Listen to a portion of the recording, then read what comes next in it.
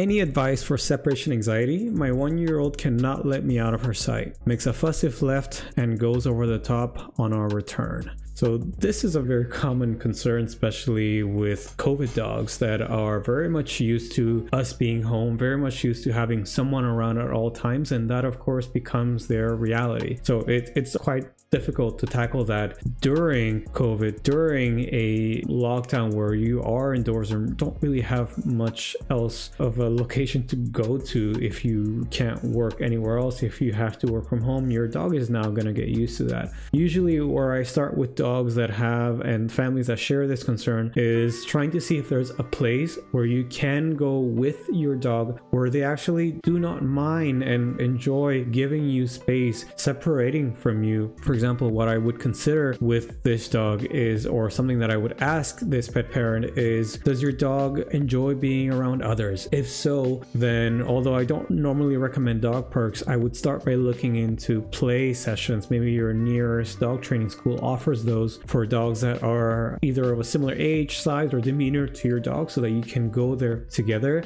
And your dog, of course, I don't recommend dropping off just yet if we have separation anxiety concerns, but where you can hopefully go attend and be there and just let your dog do her thing, so that she can show you that when there's dogs around or other things to do, I actually enjoy taking space from you because I get to do all those other things. So that would be one good way that we can introduce that separation as being a good thing, and eventually get to a point where the separation, which is from her being alone at home and you leaving, is also something that leads to good things. You may not associate it that way right now, and same goes for your dog, but if you're going to those play sessions, if you're doing activities, if you're providing physical and mental enrichment, the idea would be that your dog is then being left alone to rest, and that should also be something that they look forward to. But I wouldn't start with that right away. I would start with looking for play sessions, environments where your dog can go enjoy themselves, and you know that she is really not minding giving you space. If she is having a tough time giving you space and separating from you, even in those scenarios, I would just wait. The curiosity alone is eventually going to have her walk away from you just a little bit, go say hi to the other dog, and slowly start to make friends, slowly start to see that it pays off to give you space. It pays off to be independent from you and to separate from you in those scenarios before you can start expecting a lot of that at home in an environment that is a little bit not as fun, not as engaging for her, not as easy for her to choose separation. So begin where it's easier, begin where it's fun to be away from you, and that's where I would look into some play sessions in your area to